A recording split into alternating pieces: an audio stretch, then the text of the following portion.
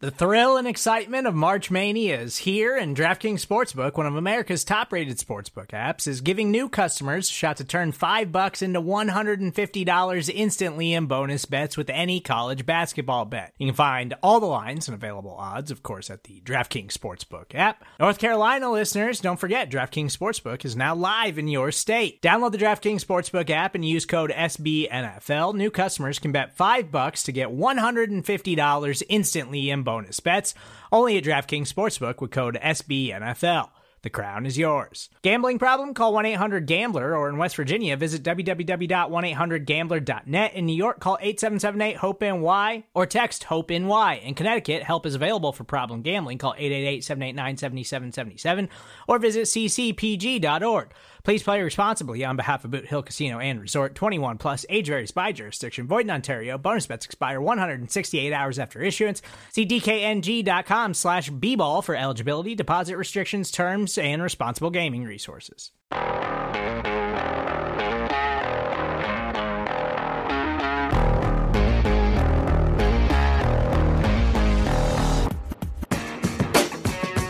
Welcome into the Arrowhead Pride Rapid Reaction Show. I am Steven Serta, joined as always by my guy, Rocky Magana. Rocky, Kansas City Chiefs are undefeated when playing down to an opponent. It's something that feels like we can expect each and every week when they're playing a bad football team. But again, for the second week in a row, it is ugly. They probably deserve to lose the game in multiple ways, but they find a way to get it done, and they beat the lowly Houston Texans 30-24 to clinch the AFC West crown for the 7th consecutive victory. And Jacksonville just got a pick 6 to beat the Dallas Cowboys in overtime.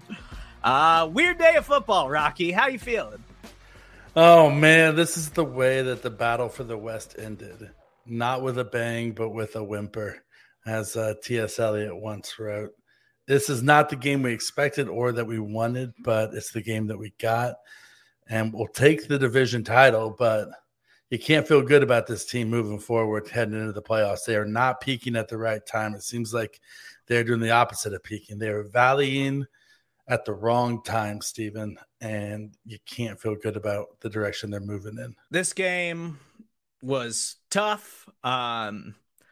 There's more red flags coming out of this game than even last week, and a poor performance against the Denver Broncos, which I was willing to chalk up last week to, hey, that's a divisional game. Those are weird sometimes, and you struggle against teams that you play multiple times a year.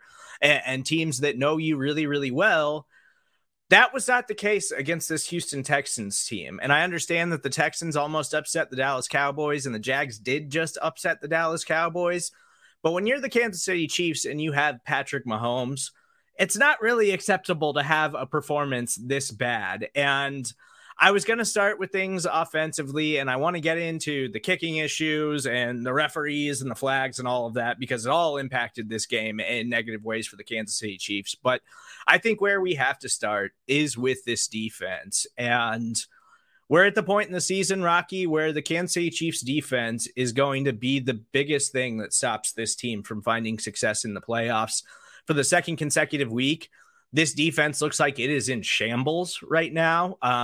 Against the Houston Texans, again, a one-win football team, the defensive line generated zero pressure today. I don't even know if Chris Jones was active in today's contest, to be totally honest, because I didn't notice him a single time today.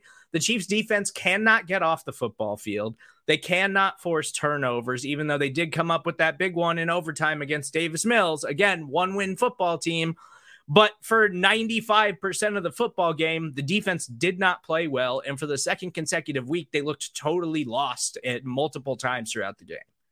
Spagnuolo said this week during his press conference that the Chiefs need to do a better job of playing transition defense after turnovers, right? Like he said, when the offense turns over the ball, we got to get on the field, stop the opposing offense, and get off of the field.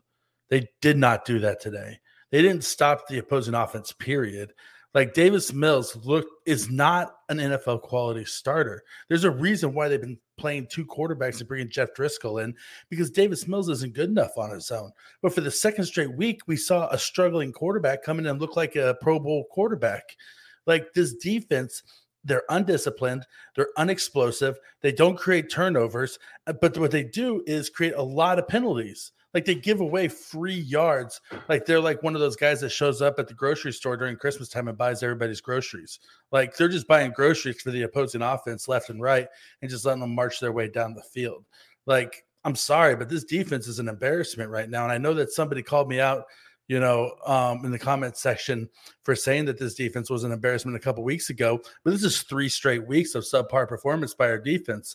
At some point, it's no longer an outlier. It's a trend, and a trend becomes a fact if it happens long enough. And so I don't see an upside for this defense right now. They're not playing up to the level that's expected, and they're not playing like a playoff caliber team.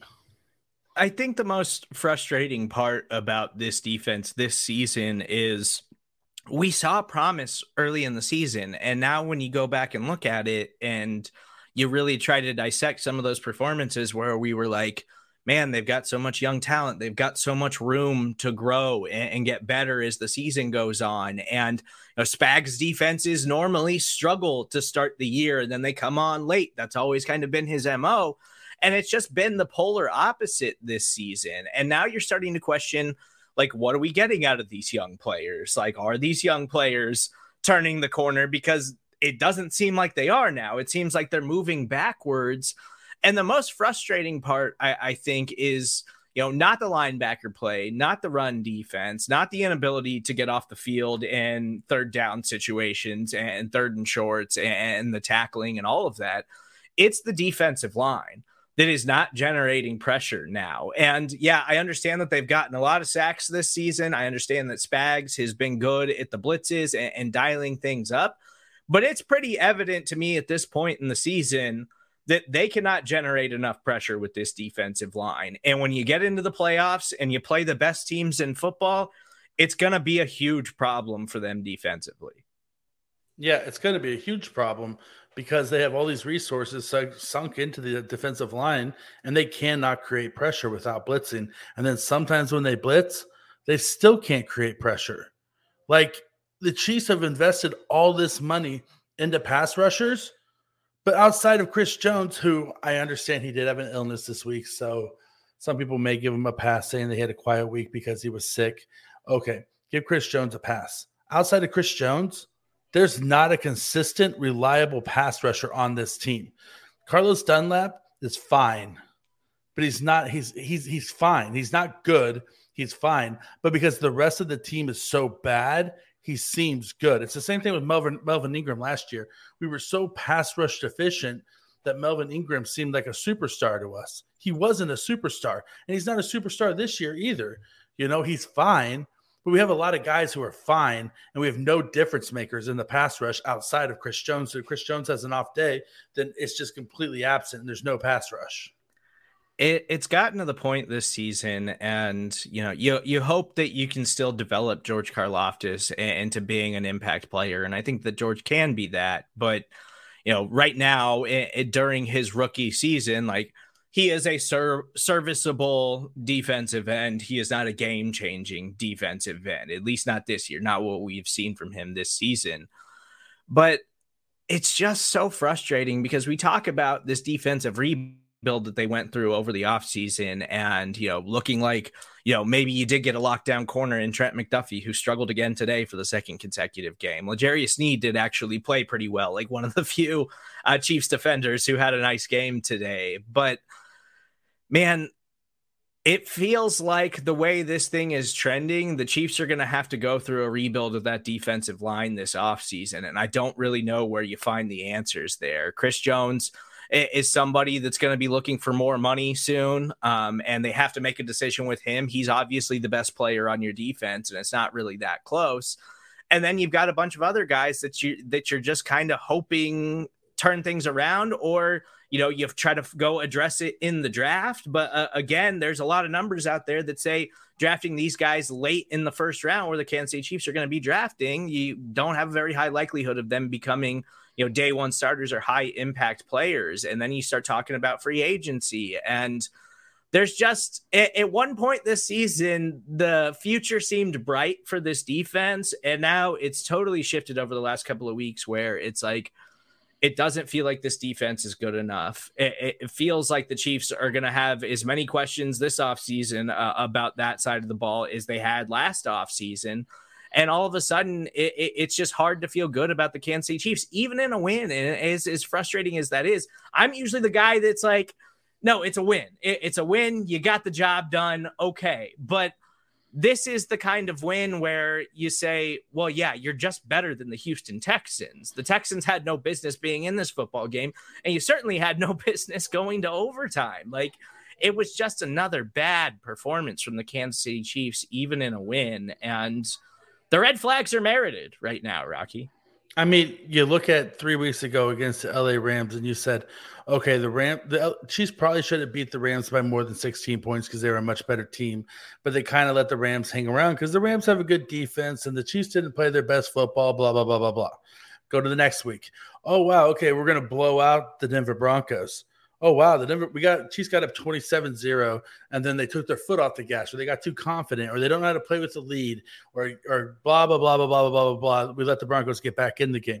But it's okay, because we're going to be playing against the 1-10-1 Houston Texans next week, and that's going to be our get-right game. That's going to be the game where we go out there, we put the pedal down, and we blow out a team. But what happens? They take us to overtime. Things are progressively getting worse the further we go. And I understand the idea about that. Okay, you can say that the Chiefs aren't ever in a position because of their success to draft elite pass rushers. But guess what? 10 out of the top 20 sack leaders this year are either not first-round draft picks or not playing with their first team. Okay, so half of the top sack leaders in the NFL are first-round draft picks playing with the team that they drafted them. There's still the other half of those sack leaders that are on their second team or were not drafted in the first round. You can find production if you could either A, scout, or B, coach. You can't tell me Karlaftis wasn't a prospect coming into this year. He was. And so guess what? If he's not doing something, then that's on the coaching. That's on Spags. That was Spags' guy. Spags needs to coach him up and get some production out of him. I'm sorry. Like, whatever happened to, what was it, back in the day, Tom Bahali, right? Well, he took it upon himself to start working with the jiu-jitsu master. Was it Master Joe Kim, right, on the hand fighting?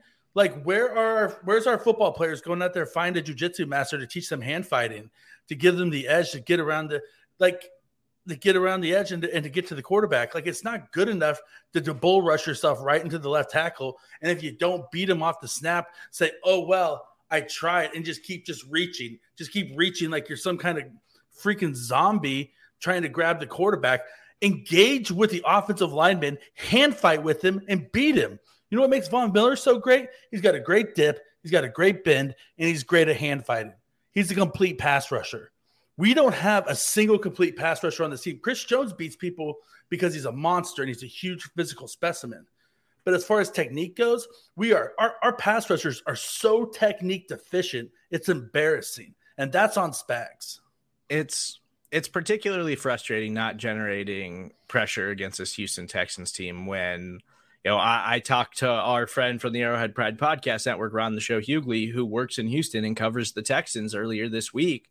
And he told me all about this Texans offensive line. He was like, they should be able to destroy them. Like, Laramie Tunsil's a good player, but everybody else is a red flag along that offensive line. And the Chiefs did not generate pressure at all today. Like, they were struggling to disrupt Davis Mills in any way. And I understand Chris Jones was out sick this week with an illness, so maybe that did have something to do with it. But man, it's when he's the only guy who can do it, when he's the only game wrecker, like, you just need him to come up and make a play. And he was absent today. Everybody else struggled, but, you know, ultimately the huge game-changing play that got the Chiefs the victory is the overtime fumble by Davis Mills that was recovered by Willie Gay. So the Chiefs do get it done, and, you know, that they're able to get that done. But I want to move to the offensive side of the ball and, you know, talk about that performance a little bit, because that wasn't pretty either. But if you just look at the box score, it looks good. Like the numbers look pretty good. The offensive output looks pretty good. Patrick Mahomes winds up with a huge game, 36 of 41, 2 touchdowns, 336 yards. Isaiah Pacheco, 15 carries, 86 yards. McKinnon adds another 10 carries for 52 yards in the game-winning score. He also gets into the end zone in the passing game again, has another 8 catches for 70 yards today. Kelsey's over 100. Juju's got 88 yards. MVS made a couple of big catches. But it was still, at the end of the day, just sloppy things. And they got flagged a ton. And this referee crew, who Kansas City Chiefs fans know well, Carl Cheffers, is a joke and doesn't belong on an NFL field, but he continues to have a job and he will continue to call NFL games and he will continue to be terrible at it and throw plenty of flags against the Kansas City Chiefs. But the Chiefs offense is still going to be the reason you win football games. It's going to be the reason that they hopefully find success in the playoffs, but it was just a sloppy all around performance in every facet for the Kansas City Chiefs against the Texans today. Oh my God, it was extremely sloppy. I mean, turnovers and penalties, right? Like those are the two things that you need to mitigate. You need to be positive in the turnover differential, and you need to play clean football and not commit a lot of penalties. And yeah, Carl Cheffers sucks. He sucks as a referee. Everybody knows that. But guess what? The Chiefs played sloppy football, and more than half of the penalties called on them were their own fault, and they got penalized at the wrong time. Like they did not play good situational football on the offensive side of the ball. And then they turned the ball over. You know, there was what, 2 fumbles, one by Juju, and then the other one by Pacheco. Like that's Pacheco's 4th fumble of the year. If you want to be a lead NFL running back, you got to hold on to the ball. Like you just can't give the ball over in those situations against a bad team. Like all you're doing with these penalties and these turnovers is keeping a bad team in the football game. Like if you hold on to the ball on both of those drives and then score, this isn't even a game. That's the thing. Like the Chiefs, like the offensive players, if you go player by player, they didn't play bad games, but collectively they didn't play smart situational football.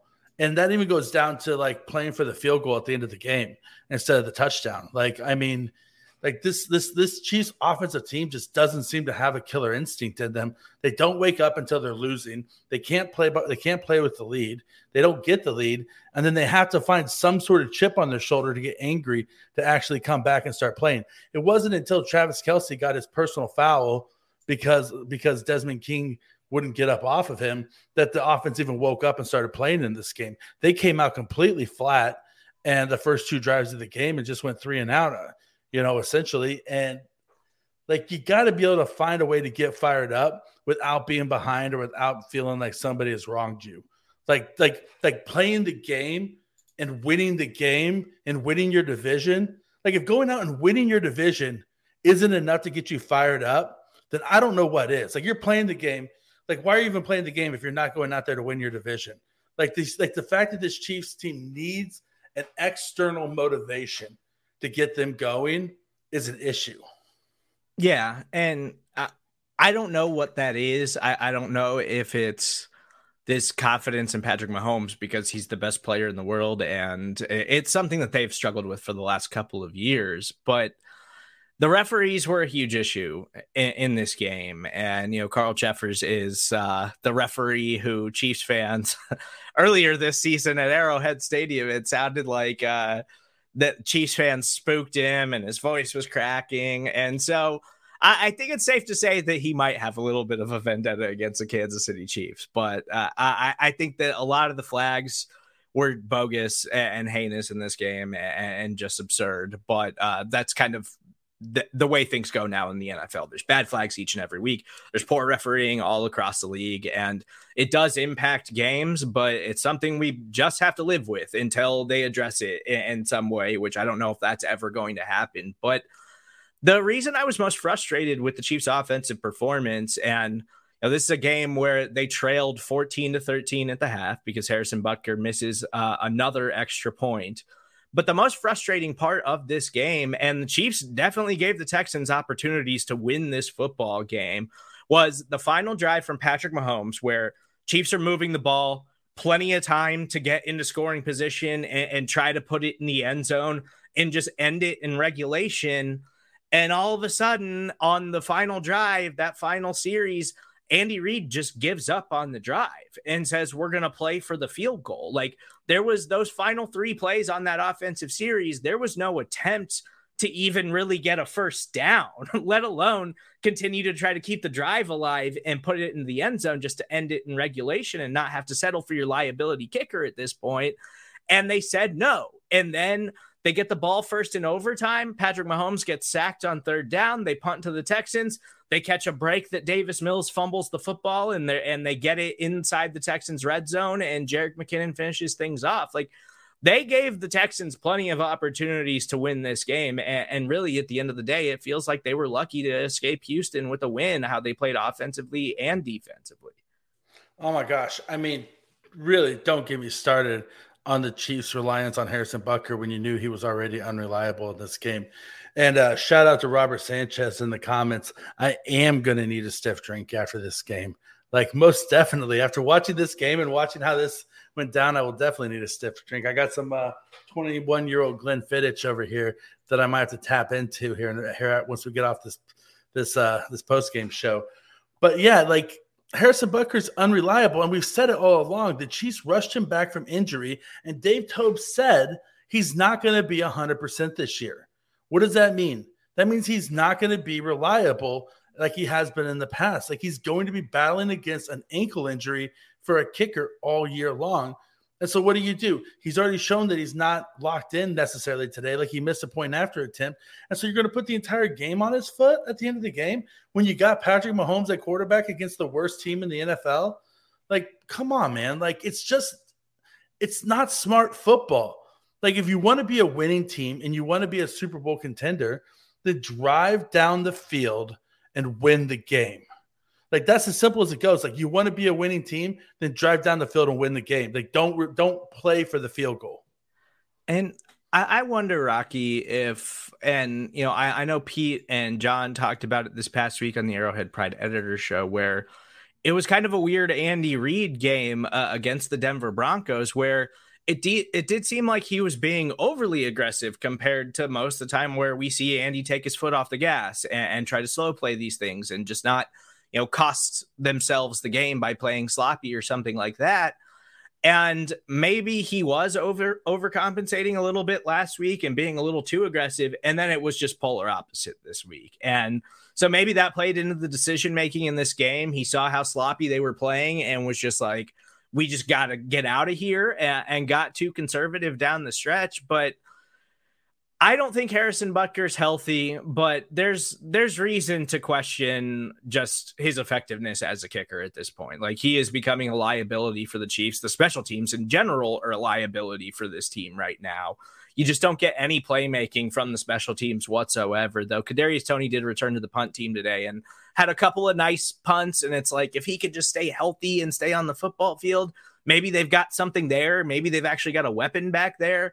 But overall, the special teams have been a detriment to this team all season long. And then when you mix all of that with a conservative Andy Reid and a kicker who is just down bad right now, like, all of that's a recipe to lose football games. They still get it done as they should against a 1-win Houston Texans team. But this is going to be a game that I think we think about for a while, the way we think about that Colts loss and how the Chiefs allowed that to happen. They didn't lose this football game, but at the end of the season, when you're in the race for the number 1 overall seed and you're trying to get a bye, and you see how Buffalo just performed against a dangerous Miami Dolphins team, and then you play this way against the Houston Texans, it's worrisome. There's a lot of red flags that came out of today's game.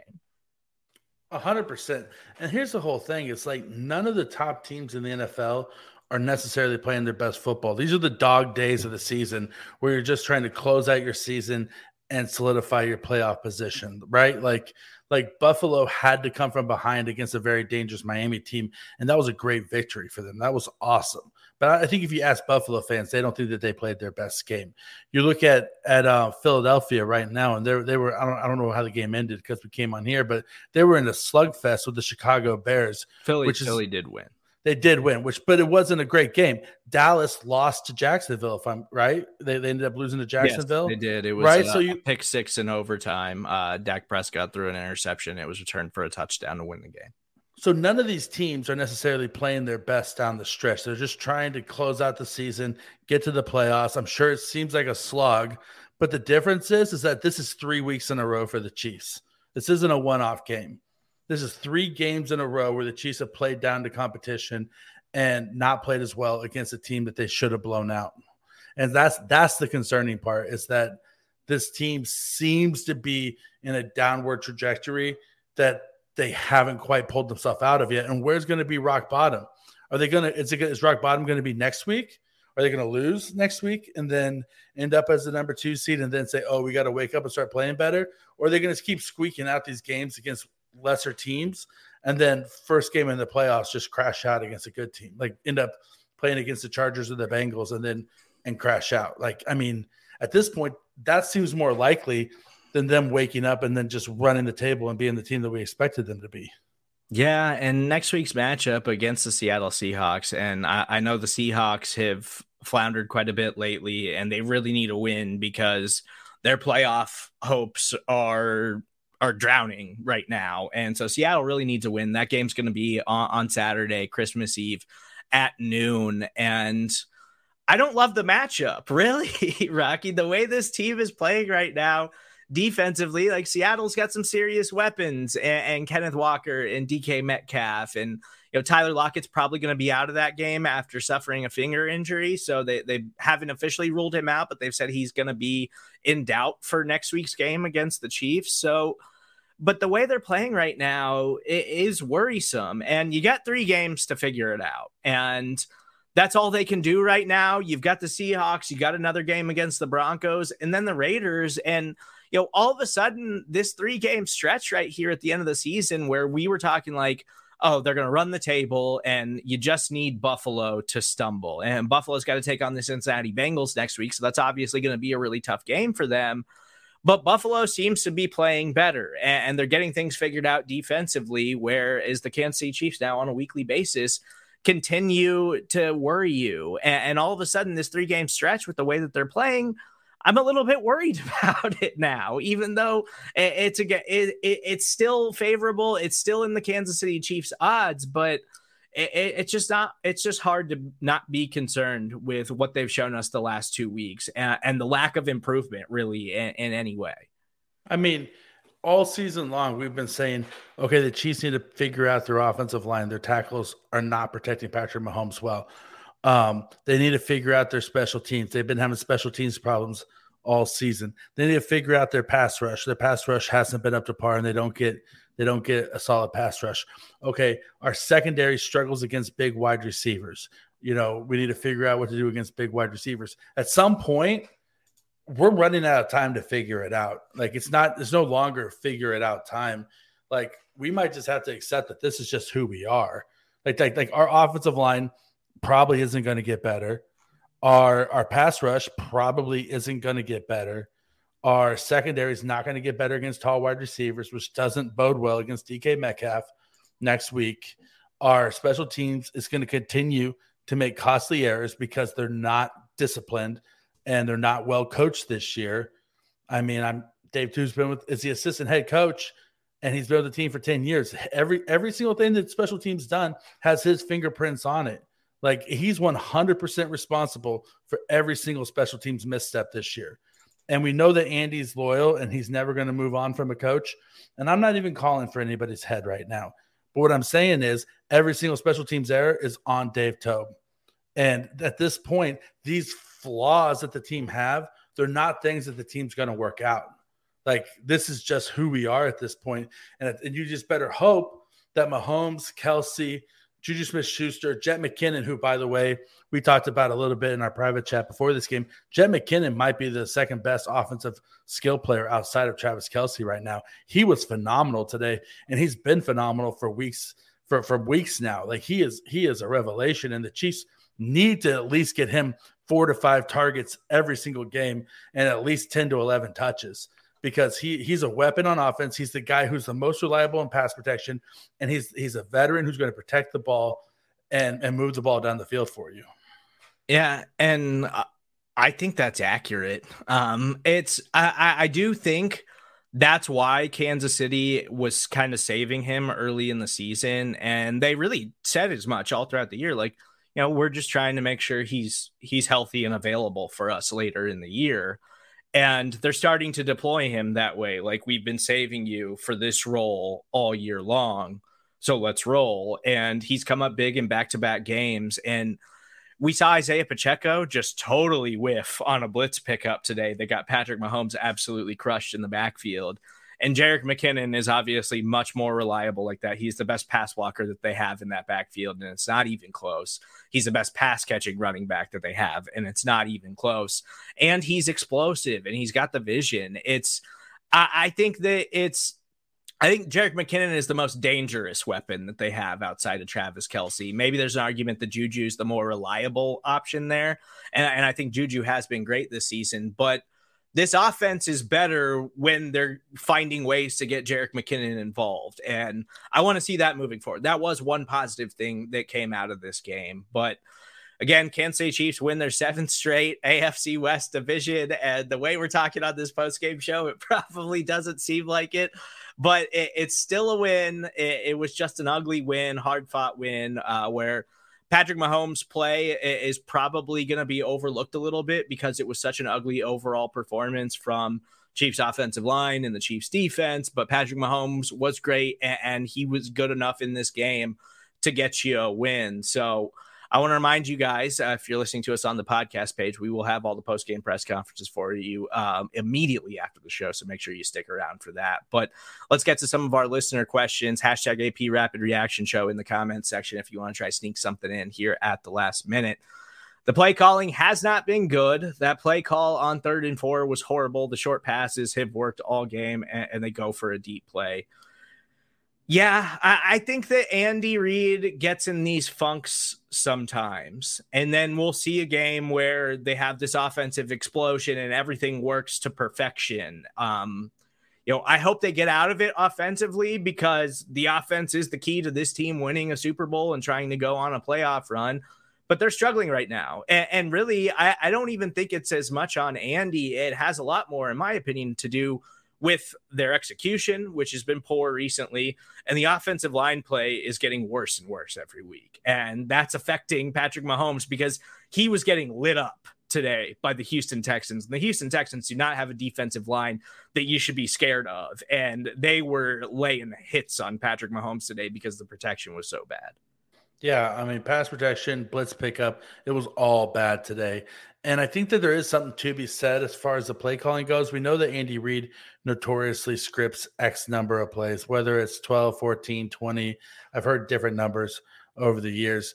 But if you think about it today, that script, whatever he scripted today, didn't start off well. Like, whatever he scripted for today's game didn't go well, because both the first 2 drives stalled. And so there is something to be said that maybe today's script just wasn't what he was expecting, and it wasn't good enough. And I like Serta said, it's late in the season, things are getting stale, things are getting in a funk. There's a lot of tape on the Chiefs offense at this point, and they got to find a way to freshen it up. I think they will. I think there is something to Andy Reid saving things for the playoffs and stuff like that. So 100%. I think offensively they will be fine. They just got to figure out how to get Patrick Mahomes some better protection, because the offensive line has not been good enough over the last couple of weeks. Silver lining, how about Jared Mother Bleeping McKinnon? Jerick McKinnon, not Jared. I thought I was going to say Jared Goff for a second. MVP of the team, carried the team today despite Patrick Mahomes 36. I mean, McKinnon was great again. Mahomes was great too, despite the fact that his protection failed him time and time again in this contest. But like we just talked about, I think that Jerick McKinnon is the most explosive and dangerous offensive weapon that they have outside of Travis Kelce. And, Juju's the reliable chain mover, but I think Jerick McKinnon's continued expanding role in the passing game is going to be something that can hopefully help them get out of this funk, and something that will really unlock the Chiefs defense ahead of the playoffs. Yeah, I really agree with that. And I mean, yeah, of course, Patrick Mahomes is the greatest quarterback who's ever played football. Any criticism of this team isn't necessarily a criticism of Patrick Mahomes, except for when he deserves it. But I mean, Mahomes is the greatest quarterback that's ever played the game. I mean, so like the problem with this team is that Mahomes can't do everything. And so Jerick McKinnon has been a breath of fresh air that's really kind of taken the load off of Mahomes a little bit and given him that outlet pass or that guy to the flat or that screen pass or that guy who's going to protect him in the blitz pickup that he can count on. I mean, because Mahomes can't do it all. And so McKinnon, along with Mahomes, have been two of the bright spots of this bad run because both have still been playing well. Like I mentioned already earlier in the show, like I think they were legitimately trying to save him for this late season run and in the playoffs because they saw how effective he was last season for them in the playoffs. Like he is a consistent weapon for them in the passing game, and they got to find a way to keep him involved in the offense. Chiefs haven't had a great pass rusher since Derek Thomas.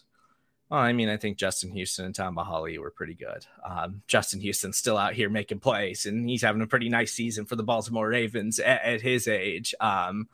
So they've had good pass rushers since Derek Thomas. Maybe not one that was quite as special as Derek Thomas, but it's hard to find these guys. And the defensive line is not winning you football games right now. So it's hard to disagree with that. But the Chiefs have at least had some good pass rushers over the years, just maybe not this season. I think that the issue is that the Chiefs have had great pass rushers since Derek Thomas. The Chiefs notoriously have had wonderful edge rushers. Like you got Derek Thomas, you got Tom Bahali, you got Justin Houston, you got Jared Allen, who was a freaking madman coming off of the edge, right? A late round selection who turned out to be one of the best pass rushers of his era, of his time, who went on to the Vikings and still produced big. I mean, that the Chiefs have had pass rushers throughout their history. Pass rush has never been the Chiefs' issue, until this most recent,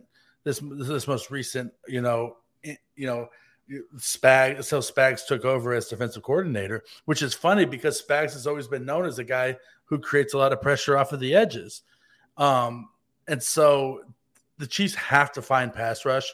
It's not like them not to have pass rushers. And it's just their identity has been getting after the quarterback on defense for as long as I can remember. I mean, go back even further. Buck Buchanan. I mean, you go all the way back to the beginning of the Chiefs. They've always got after the quarterback. Always. And so the fact that they don't do now is an aberration to their history.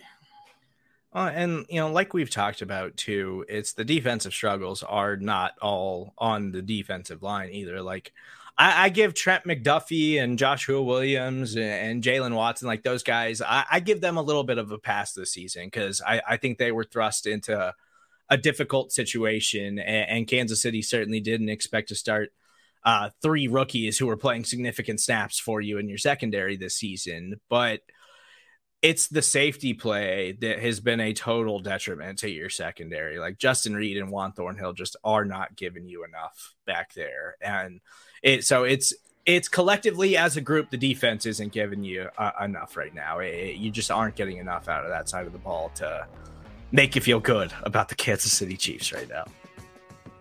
But thank you guys for listening to this edition of the Arrowhead Pride Rapid Reaction Show. Please make sure you follow Rocky on Twitter at Rocky Magana. You can follow Kramer on Twitter as well at Kramer Talks. Again, make sure you stick around after the show. We've got all the post-game press conferences for you if you're listening to us on the podcast page. And as always, please make sure you subscribe, rate, and review everything that we are doing on the Arrowhead Pride Podcast Network. If you listen to the Arrowhead Pride Editor Show, we are on the road to 1,000 reviews right now. Pete Sweeney's going to eat an entire ice cream cake if you can help us pull that off before the NFL postseason. So we'd really appreciate your help there. But after that, Kansas City Chiefs win. Take the AFC West for the 7th straight season. We will talk to you guys this week ahead of the Chiefs Saturday matchup against the Seattle Seahawks.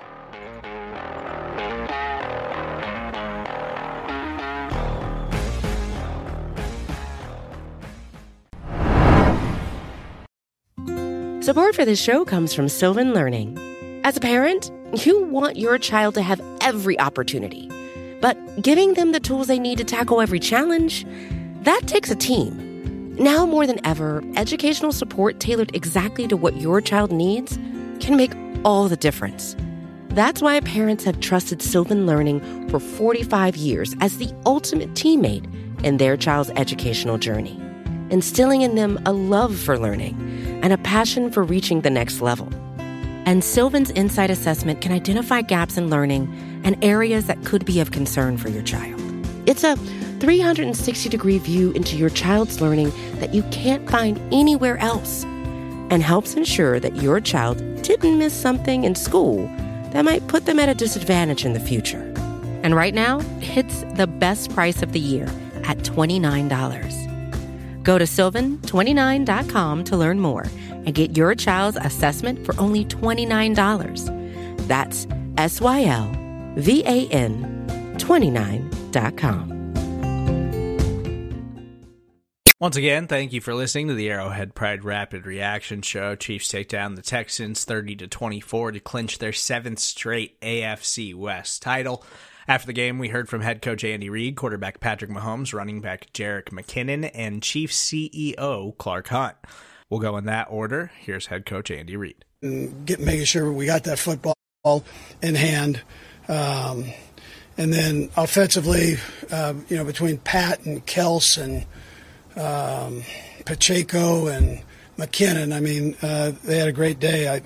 Quez's catch before half, I thought, was phenomenal. So just all around, a good fight. We got to do better in the penalty area, turnover area. We've got to make sure we fix this. But we'll get back on that. The important thing is that we won the game, and they're tough to get in this league. So we're going to enjoy this one, and on the way home, and then we'll get ready for a good Seattle team coming in on Christmas Eve. So, time's yours.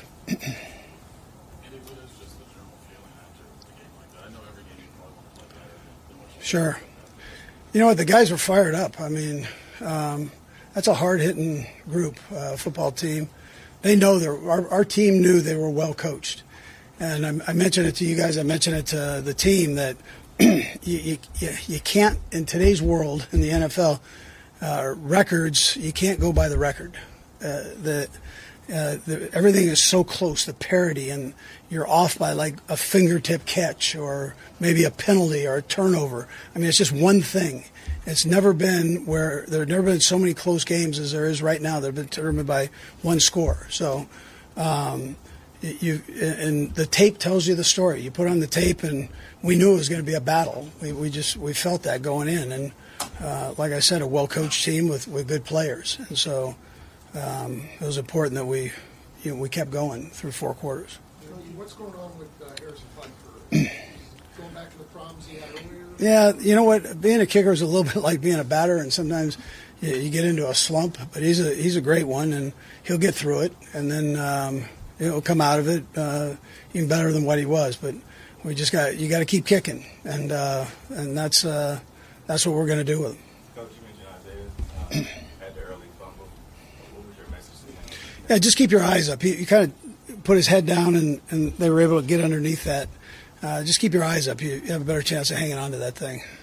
He had 2 hands on it, so he did good there. But sometimes when you bend over like that, they can get you. So. You still have to trust in him to put him back in. Yeah, sure. Yeah, absolutely. Late in the fourth quarter, you got the ball with about 5 minutes left. I know you don't want to give a ton of time back to Houston. Just what was the thought process? Were you hoping to get in the field goal range? Were you comfortable? I was hoping we scored a touchdown. Honestly, the way things were going back and forth, and some of the calls that were going on, I just felt like we needed to make sure we scored a touchdown. So, it didn't work out that way. But if we had to kick it, I was okay there too. So I wasn't. That can be taken 2 different ways, Nate. I wasn't saying that. Yeah, right. And you mentioned the turnovers being an issue. This is 9 games. Yeah. 1 turnover. Ridiculous. You can't have that. Right, the guys know that. Nobody tries to turn it over, but you got to do the best you can and hang on to the football and take care of the football if it's quarterback. But we did a good job with that. But you mentioned what you mentioned the penalties. I know you have double-digit penalties.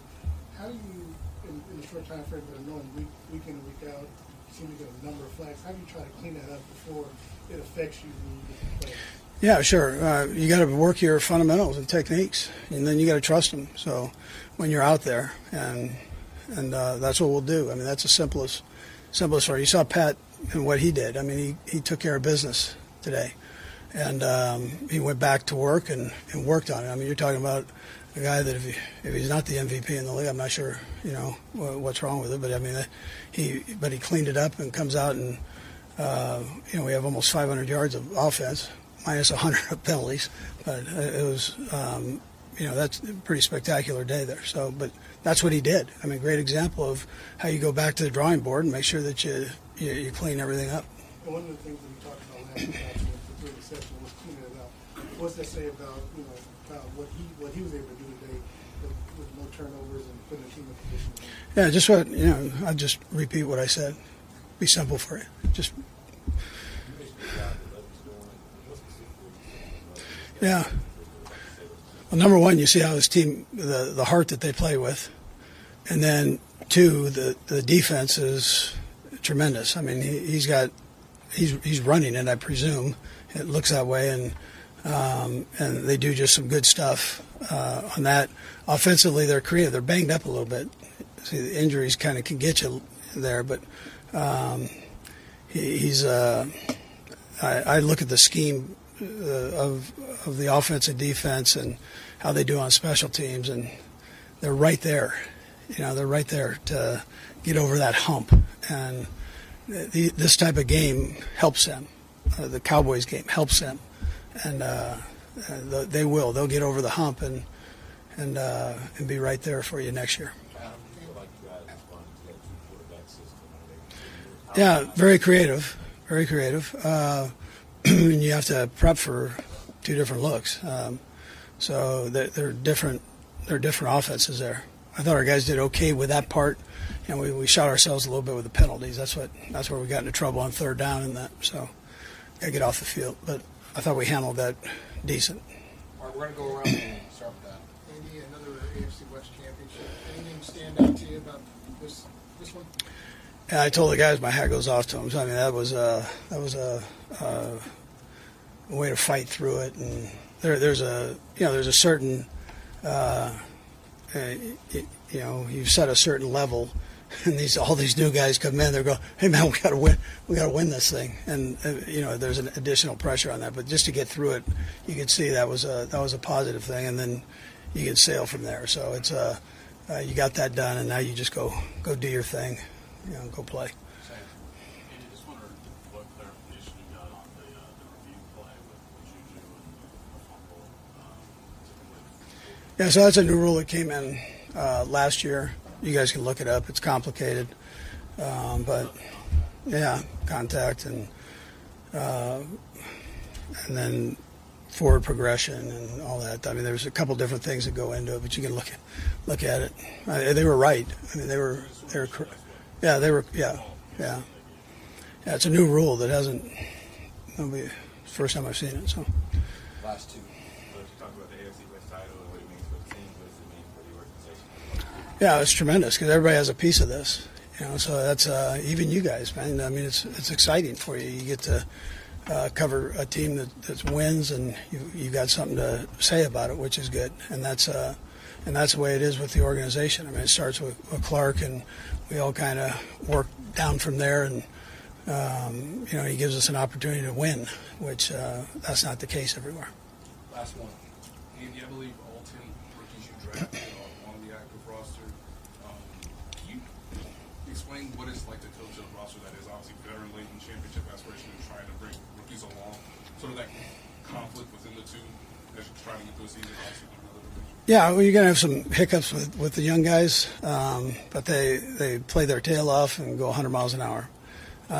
So you can live with that because they're going to make some plays that are big-time plays, and then there's going to be a mistake here or there. But it pays off for you down the road after they get through all this, and they've progressively gotten better as the season has gone on. And then we've got enough veterans in there that can help them with peer part of it that you get, so, and our guys are good with that. Our veteran guys are real good with that. All right, thank you, Coach. Okay. Thank you. Yep. All right, guys.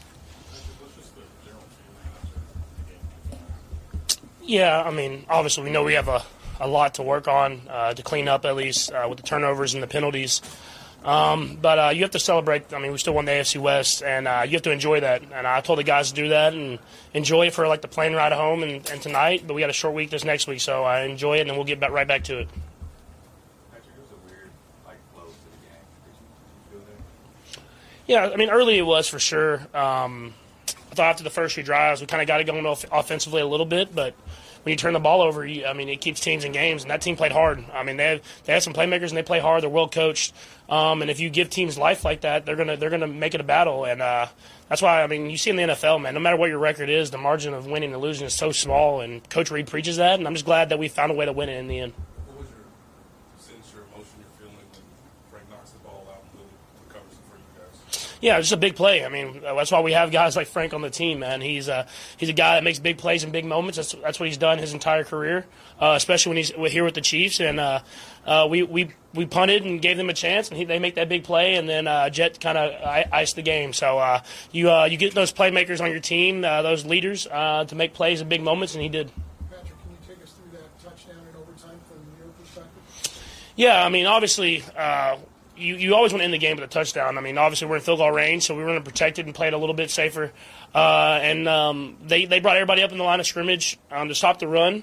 The offensive line washed them down, and then Jet hit the right spot and showed off his speed that he still got. He's getting a little old, but he got a little bit of speed left and got in the end zone. So it was just execution by everybody. Everybody did their job, and when we do that, we're hard to stop. We just got to do that for an entire game. I know I remember in Arizona back when you said there's always something to prove. To start this season, obviously everybody knows what happened in the AFC West. Just what does it mean that you've proven at least this far in the season? Like, obviously, you guys are still the divisional champs. Yeah, I mean, when you start, I say it all the time, when we start every single season, the first thing we get told when we first walk in is let's win the AFC West. That's our first goal, to come in and win the AFC West. We believe it's always a tough division, and obviously with the players they got in the offseason, it was even tougher, and that we accomplished our first goal.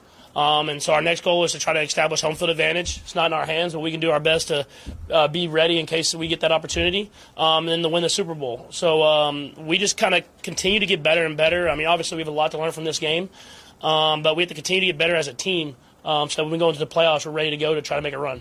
Patrick, you mentioned the turnovers. Isaiah had one fumble earlier in the game. What was your message to him? Yeah, I don't even have to say anything. I think guys know, especially with how Coach Reed calls the game, is when something like that happens, we're going right back to you. And you saw that with Isaiah. I mean, we started running the ball, and he started running extremely hard, even harder than he usually runs. And then with Juju, he fumbles, and he got some more catches as the game went on. So Coach Reed does a good job of keeping those guys involved, not letting them hang their heads. And they know that we all believe in them on this team, and that's what it takes if you want to be a great team. Couple more. Texans defense show you guys early on in the game, but they show you guys anything different from what you saw on film. What was your general impression of the Texans? Yeah, I mean, their front seven is good, really good. I mean, they got guys that can play, and we knew that coming in, and you could see it on the tape, especially when you watched the Cowboys the week before. But they did some blitzes. They blitzed a little bit more than I was expecting. But we finally got a handle on it a little bit in that second half, and were able to move the ball. But they got through in a few blitzes that we weren't really we had scouted, but we didn't expect early in the game. And so they did a good job. Like I said, they're well coached, and their record hasn't been great, but they have a lot of good players on that team. Last three, right here, bud. Can you talk about some of the hits that you took, that one especially where you the ball dropped and you got kind of slung down to the ground? Was that one of the harder hits of the game that you took? And what are your thoughts on that hit? Yeah, I haven't seen it on tape or anything like that, so I don't really know what it looked like. But what surprised me the most was I feel like I'm a pretty heavy dude, and I feel like he threw me pretty easily there. So he's a strong guy. I think it was 96. He's a strong guy, so I'll try to stay away from him next time we play him. Patrick, you talked about your excitement about coming here and making your first start in your home state of Texas. Can you assess your play, and what was it like to make that first start here? Yeah, I'm glad we won. Last time I played here, we lost. So I was glad we won that game, and we battled. Obviously, it wasn't we felt like we didn't play our best, but we found a way to win in the end of the day. And so now we just need Texas Tech to win here in a couple weeks. Last one, Sam. Patrick, I guess I know the answer, but did anything change this week better off the quarter, I guess, last week? Yeah, I think I just went back to the fundamentals. When I watched the tape from the week before, I felt like I left easy throws out there. And so today I try to take those when they were there. And you got to keep third downs manageable. Take those easy completions. And when the shots present themselves, try to take the shots. And there wasn't a lot of opportunities with the coverages that they were playing. And so we did a good job of just kind of moving it down the field little by little until we could get in the end zone. All right, thank you. What was your thought process of seeing the fumble being recovered and your message to the guys before the game-winning touchdown? When we was on defense and they caused the fumble, it happened so fast. It was just, we were trying to get our thoughts together on the previous drive, and I don't know who made the fumble. Was it Frank? I think it was Frank. Yeah. We were just thankful for the opportunity because, in that specific situation, as the offense we definitely want to go down and score and make it hard. So, it was a big play by Frank, man, to give us have a chance to win the game. And then, once we got the ball back, everybody was just like, we need to score. Sometimes when we get in that position this year, we field goal or, just wasn't satisfied with the outcome. And, it was great blocking, man. I didn't even get touched on the play. And, yeah, man, they made it easy for me, man. So shouts out to everybody. Derek, at what point did you know you were going to score on that play? Did you got the ball? Nah, we were coming into the huddle, and obviously we were running a 4-minute ball, and they're stacking the box, so it was a little tough. And Pat was like, he looked at me, he said, 2 hands on the ball, let's go. I said, I'm about to score. And Juju looked at me, he said, I got your block, bro. Just when you find me when you get out there. And it worked out exactly like that. I made it to the second level, and I literally ran off of Juju's block and was able to score. So, it's just crazy. It worked out like that, man. Power of the time, man. It's crazy. Derek, I talked to you a couple weeks ago about, you guys relying on that slow stuff, right? Like, come back from those. Today was another one of those games. Was the message any different going into halftime? Nah, but, like I said before, for us to come out and start slow in games is definitely not who we are. It's not our identity. It's not what we want. But, along the course of the season, things happen, and it's not pretty. It's not the nicest, but find a way to win. That's all that matters. And, when you come out with a win, it's much better when you look back at the tape versus being on the other side. So, we just thankful for the opportunity to win the game, have a chance to win the game, and come out victorious. As a vet, that running back room, what was your message to Checo at the bump? I just told him to keep his head up. We all human. Numerous players have fumbled on offense. I fumbled on offense. So my message was bounce back. The great ones respond. I definitely think he has the ability to be great in this league. So that was just my message, just, keep being you. We all human. We make mistakes, but, the great ones respond. Show me you're great.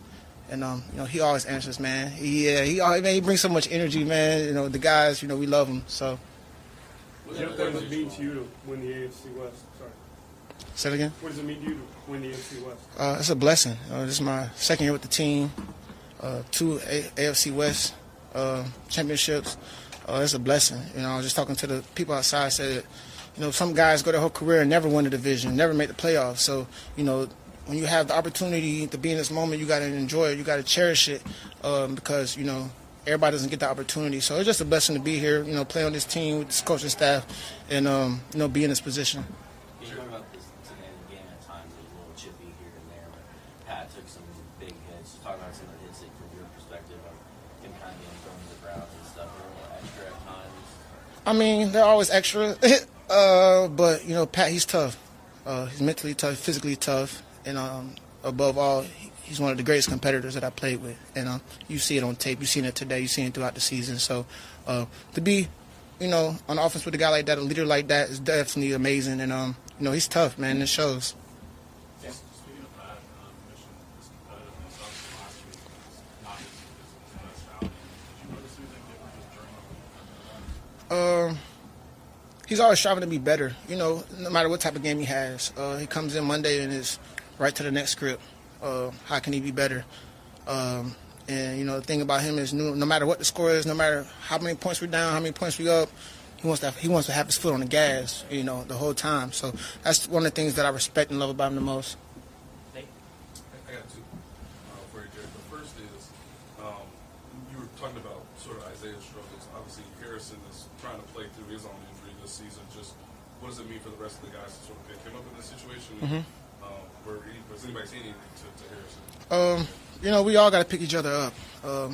17 weeks is a long season. Nobody's perfect. We all make mistakes. We're all human. But we have the utmost belief in Buck and that he's going to make those field goals, and he's been so clutch for us in the past. So if he goes out and misses a field goal, all right, cool. On to the next. We gotta find a way to pick up. Offense, we got to score some more points. Defense, we got to make some stops.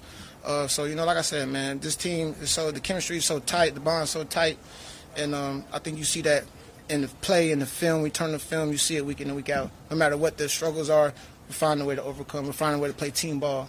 Right, and I asked this to Coach, I'll ask it to you, because you're a 9-year veteran.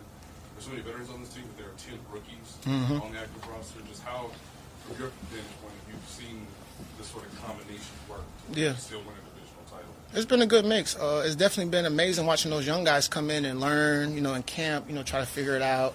A lot of those guys were curious, how, the older guys take care of their bodies, They're real, they had a lot of questions. And, to see them, progress throughout camp and along the course of the season has definitely been amazing. Like you said, there's 10 rookies. A lot of rookies playing, and they're making plays for us. You got Pacheco, B. Cook played on defense. You got McDuffie, Watts, Jay Watt, Jay Will. I mean, it's like George. There's a lot of guys, man. So, Sky, the list goes on and on. So, those guys, the more reps they get, the better they're going to get. And, as that goes, the more confident they get. So, yeah. Thanks, Jeff. Appreciate it. All right, first of all, I want to congratulate Coach Reed, his staff, and all the players on a hard-fought victory today. We ended up clinching the division for the 7th year in a row. That's really quite an accomplishment, very hard to do in the National Football League, and it's a testament to the hard work of Andy, Brett, and their staffs for putting together a team that has a lot of players who's able to come out and get that done today. However, the team recognizes that we've just given ourselves an opportunity. The most important football is in front of us. We've got some important regular season games over the next 3 weeks, and then the opportunity in the playoffs to hopefully get back to the Super Bowl. I'm happy to open it up with any questions. Coach, obviously 7 in a row doesn't get old to you, but what to say about the stability in how you have your organization with Andy and Brett and Mark Dobbs trickling down to where this constant success is what it is. Yeah, I think one of the most difficult things in the National Football League is consistent success. The rules are designed to make that difficult, whether it's the draft or the salary cap. So it's a real testament to the job that General Manager Brett Veach and Coach Reed have done over the last several years.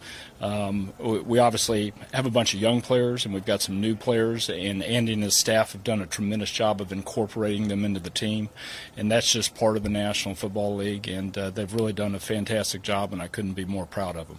Clark, is there anything about this title that stands out to you from the others? Well, every one of them's special, and you certainly enjoy clinching this early. But as I said, there's a lot of football ahead of us. We've got to make sure we stay focused, starting with the Seahawks on Saturday.